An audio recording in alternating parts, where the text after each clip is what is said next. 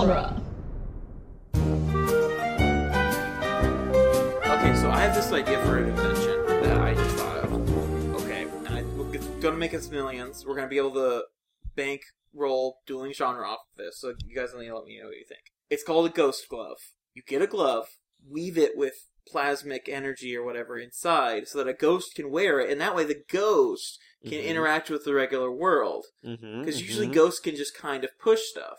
I'm listening. So all we need to do is just market that, and we're getting all the ghost money.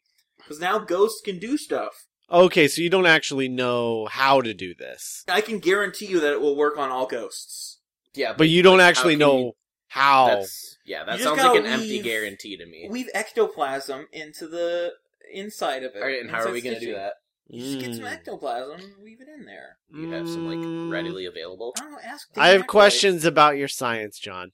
Yeah, I was gonna, you say you guarantee, but that's, a very, very empty... I do entirely guarantee that every single ghost will be able to use this glove, and if it's not working, then that just means that there's no ghosts around to use it. You gotta use a ghost call. I don't know about that one. Why not? Anyway, Toy Story Minute. Welcome to it. This is a podcast. We talk about Toy Story 1 minute at a time. My name is John. My name is Jeb. And we have Scott. Hello. Still. He has not run away for the hills yet. Not yet.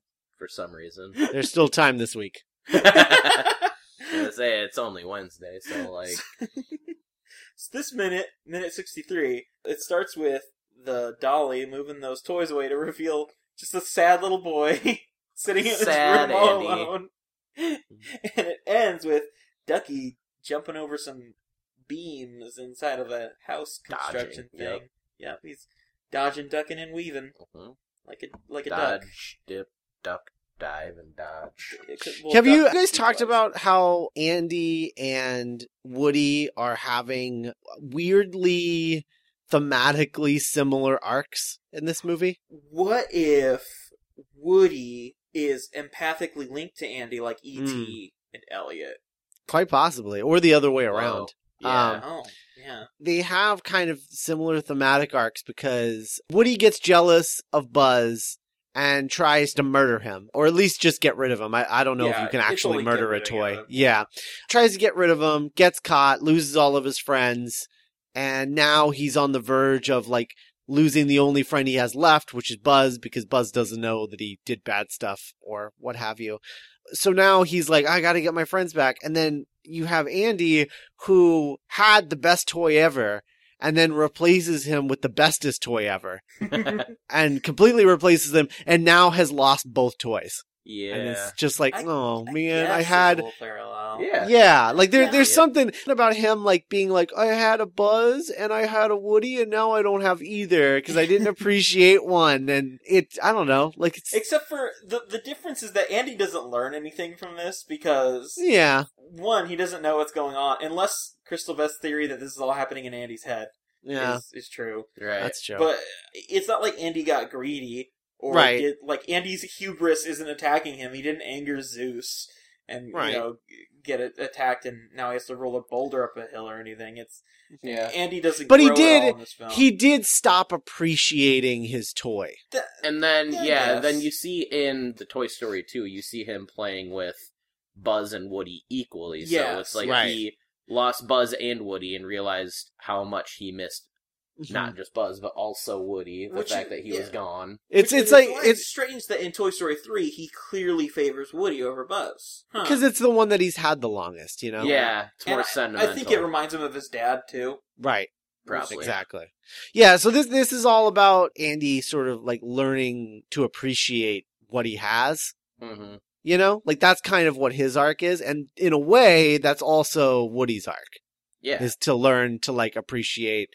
It's cool. Just because things change doesn't mean, you gotta be a about it. Gotta learn to share the spotlight. Right. Yeah. Exactly. It's this movie is about learning not to be selfish, whereas the next movie is about learning that you have to be a little selfish. sometimes. You gotta balance it, yeah. I like how Andy works in this movie because, it's not much character development, but it's the kind of simple lesson that you teach a 6-year-old. Right, exactly. So it works. Yeah. He's not supposed to develop much because... he's 6. What's he gonna...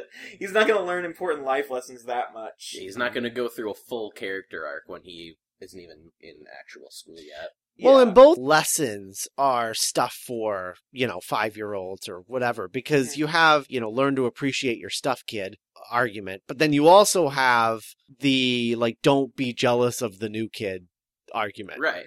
So, and both of those are, super simple childhood lessons that you should be learning, so. But they're also both lessons that you kind of relearn throughout life, too. Right. There are plenty of people, who have the problem of greed or the problem of jealousy or the problem of, just taking things for granted. I mean, we're Americans. Right. Let's be real here. Yeah, so we're perfect. Yeah, well, exactly. We don't have any flaws to get through.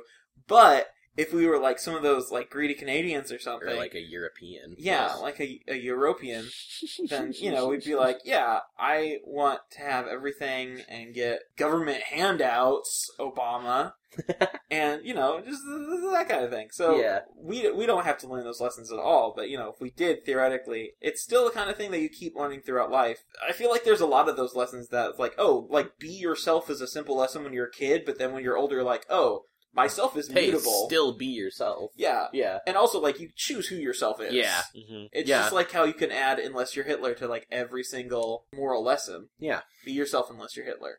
Follow your dreams unless you're Hitler. Fair. A lot of things are unless you're Hitler. Fair.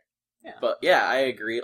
I like especially, the Woody part, it definitely does have, an important part in, every phase of life. I personally wasn't the oldest in my family, but I've heard stories from when you have movies and stuff. Yeah, it's you're the only child, and then everyone's attention is all on you, and then your parents have another baby, and then you have to learn how to share. And then the baby, you try to get rid of the baby, return it to the hospital, and then you get caught by a bunch of monkeys in the woods, Rugrats. And there's a wolf. Yes, the Rugrats movie. There. Yeah, I was actually going to bring that up, and then you said that. No, yeah, this is the same important lesson as the Rugrats movie. Yeah. A movie that's equally as important and groundbreaking as Toy Story. Mm-hmm.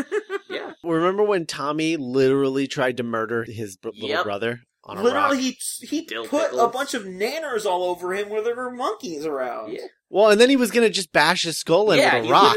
Yeah.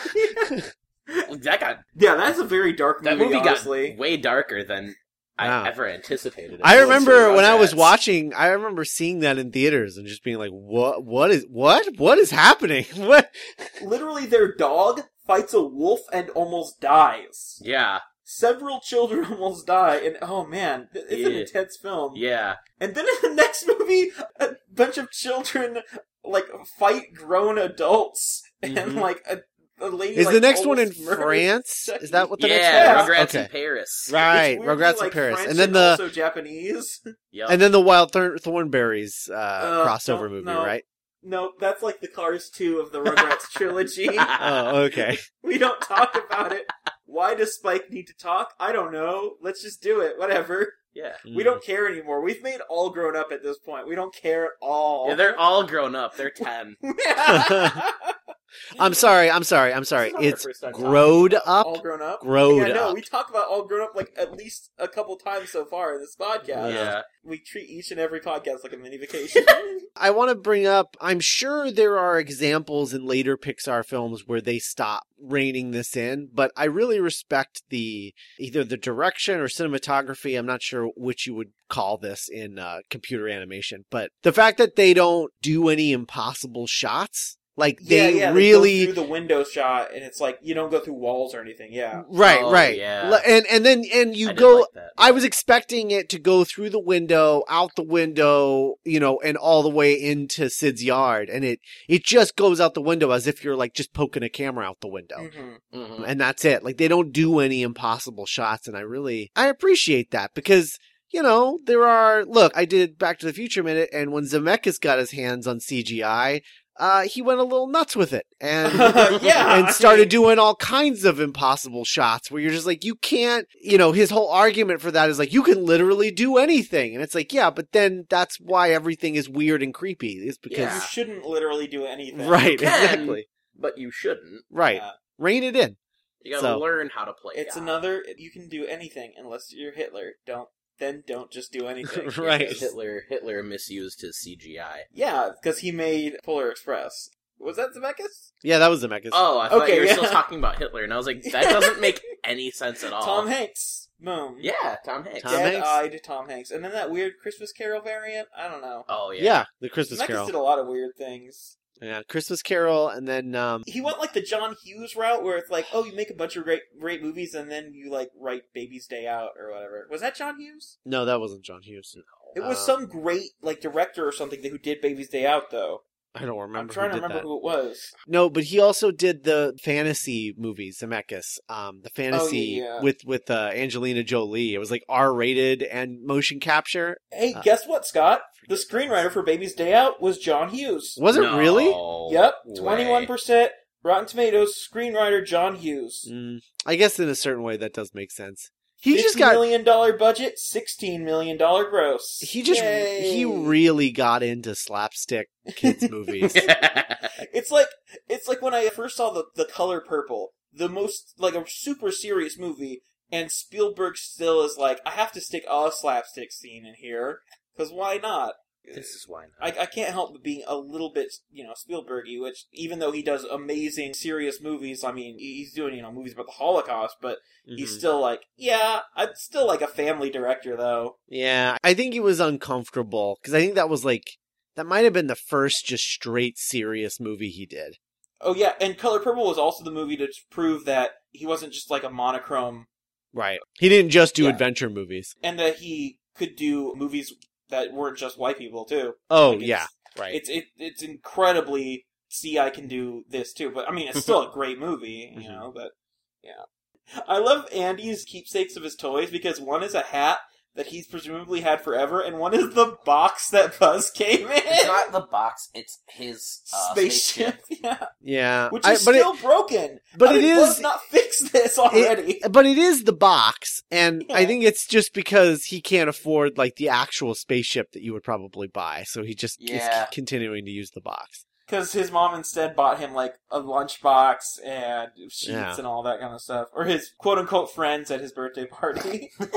So, guys, because I am me, and of course I'm me, and of course I would do this, I have a lot of notes on Domino's, because we get to see some more toys for the first time in a while here, when Woody is planning out his whole kind of heist movie-esque little, like, plan, except for, It's like, you go here. Boom. Yeah. With dominoes and Scrabble pieces? Yes. Yep. Which is great, because these are such classic toys that aren't, like, capital T toys that would be alive. Yeah. Right. Dominoes, I forget who it was some comedian or podcaster or someone who pointed out that, like, if you have old people and you get them together, what they'll be playing is dominoes. Everyone kind of thinks it's exclusive to them, like, you have the whole thing of, like, two old people playing chess in the park, but, like, you get any community together, like, it's a game for, like, that crosses generational lines and racial lines and kind of things. It's just, like, for everyone. Yeah. Dominoes. That's I was actually just about to bring up. There's an episode, I think it's actually the pilot episode of It's Always Sunny in Philadelphia. They go down to, I think it's like Temple University. Yeah. And they go and there's just like a big group of like black students that are all hanging out. They're like, I wonder what's going on in here. And they're trying to like amp it up like it's something like super exciting and like stereotypical or something. Stereotypical, like, quote unquote black culture something.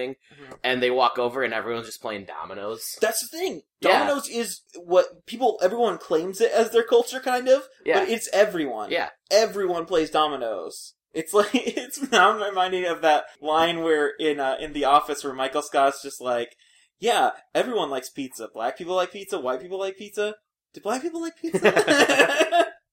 But yeah, dominoes is just so universal. Like, dominoes are so incredibly popular just like as a thing that they're synonymous with a game that's not even the game you play with dominoes where you knock them over, Yeah. Like that's just completely tangential function of them that also like is like, if you knock this one over then that one. Yeah. I mean we call it the domino effect, but it's not the effect of matching the little dots to the next dominoes, right? Which I found out those dots are called pips. Yeah, the spots in dominoes are called pips. Interesting. It's really the oldest mention of dominoes is from the Song Dynasty in China from the 1200s, and even that is like mentioning that they're over 100 years old. So, very, very old. They're not as old as piggy banks, but still very old.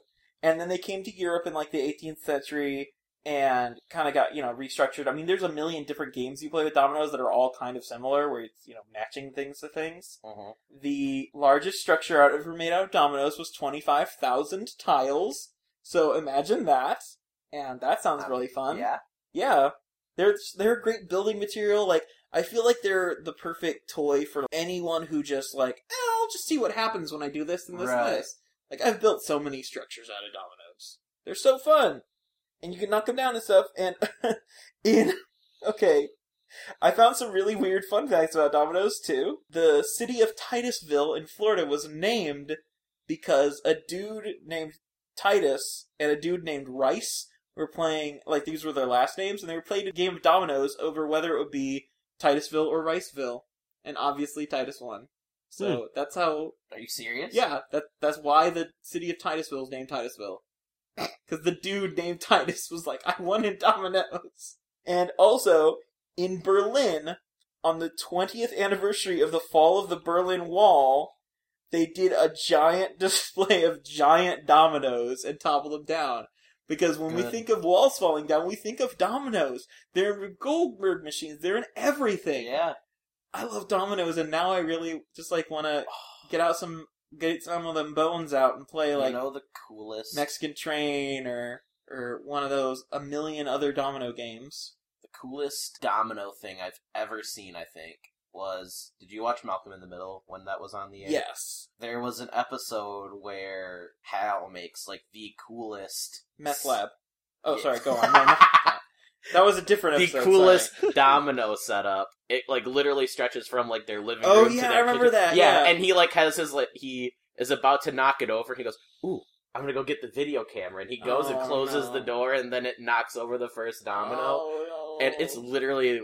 It's one of the coolest things I've ever seen Whenever in a I see, TV like, show. those record-setting things, or people who make dominoes art, like, I'm always thinking, like, oh no, someone's just gonna knock that over, or, like, stand up and shake the ground, and it's all gonna be ruined, and they're gonna start all over again. Yep. It's terrible. I've seen people do those human dominoes now, too.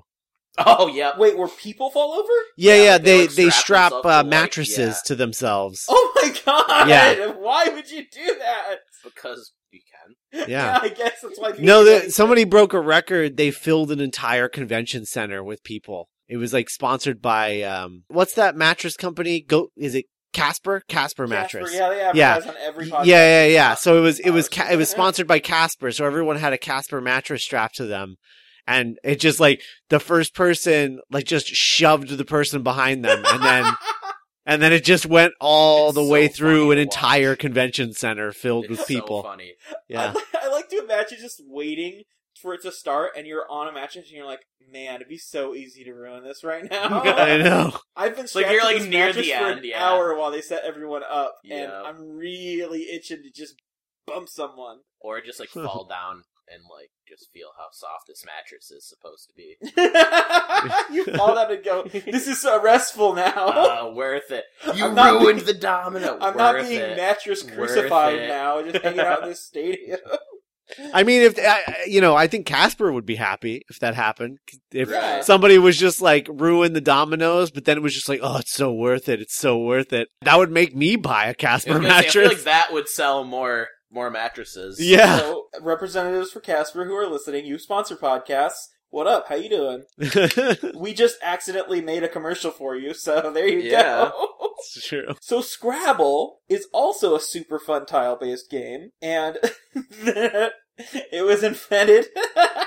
I'm sorry, I'm so immature. It was invented by Alfred Mosher Butts in 1938. You are a mature adult, aren't you? Mr. Butts made this game. You're a mature adult. And he called it Crisscross Words, which is really clever, and I like that name, but Scrabble works too. I don't know. Scrabble is also like, it's like onomatopoeia. Is that a word? Could you play that in Scrabble without getting challenged? I don't know. I feel like it'd be challenged at bare minimum. But basically, this guy, Mr. Butts, made this game, and it kind of got passed around, and it was local, and then the president of Macy's... Butts got passed around? Yes, Butts game. It was called the Butts game. The president of Macy's was on a vacation, and he played Scrabble, and when he got back to the store, he was like, oh, why don't we sell this? Everyone needs to have this game. It's super fun.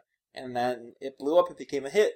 And now it's like a huge... Thanks to Macy's. Yeah, it's a huge thing. So Macy's also sponsor us. Make us a float of just us talking about Toy Story in your Thanksgiving parade. Boom. That's all anyone knows about Macy's anymore, is that they parade. Pretty much. And they're in malls. They're in every mall. That's the thing. Mm-hmm. So there's like... It's super interesting, like, theoretically, but has never been done in an actual tournament play. The highest scoring Scrabble word is sesquioxidizing at 2,044 points. Boom! I love Scrabble. I love all these things. It's so interesting. Like, there's different Scrabble dictionaries, and depending on the language you're playing in, there's different letter distributions and rulings for how you score things. It's super interesting. I love it a lot. And my Nana, who didn't start learning English until she was in her 30s, is really good at Scrabble and still can beat me anytime, so... It's fun for, like, language learning and all that kind of stuff. I love Scrabble. You can tell. Now I want to play Scrabble. I can tell. Yeah.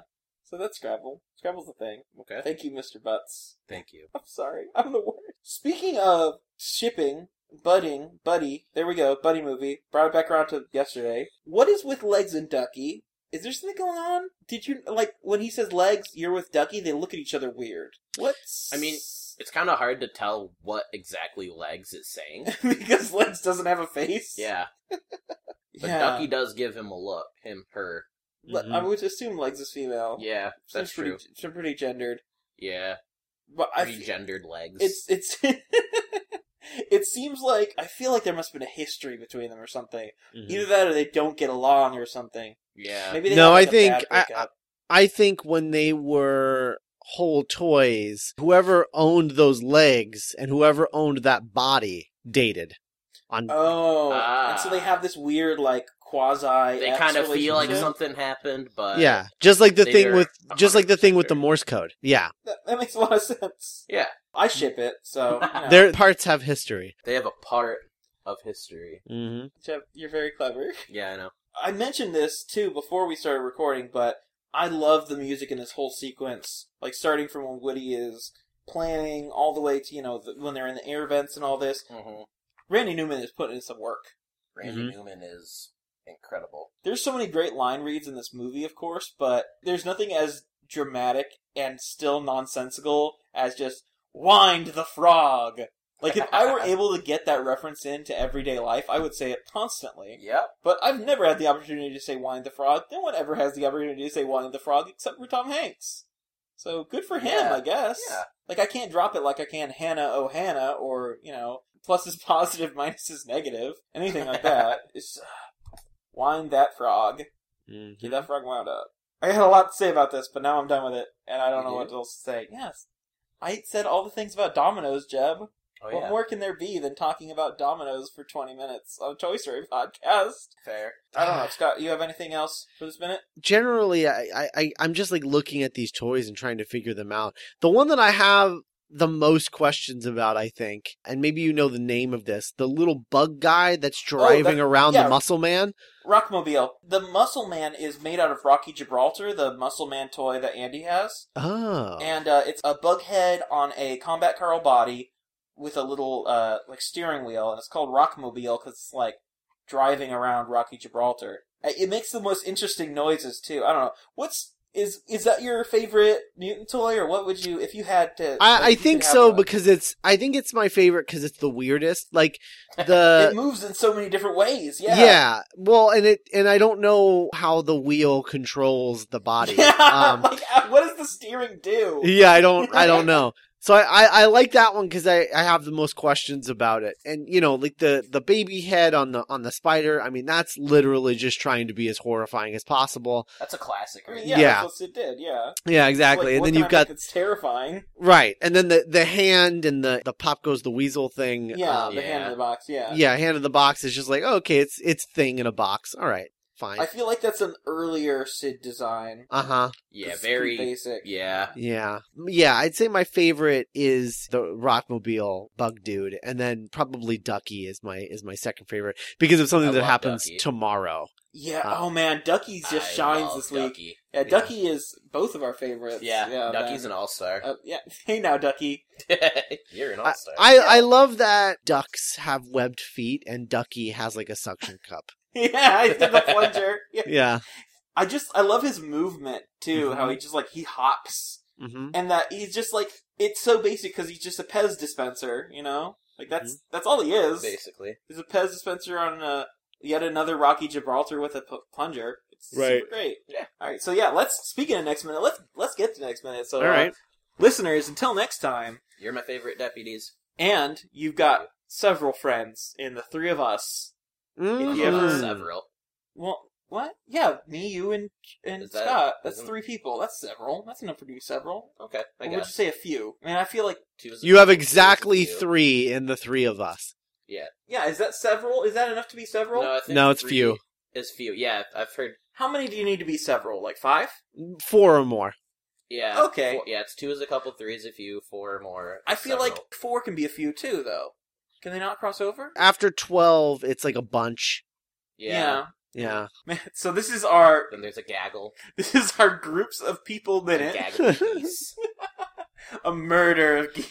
You've got a gaggle of friends in us and a bunch of other people. Gaggle. There we go. That's our out. There you go. Bye-bye. You got a friend in me.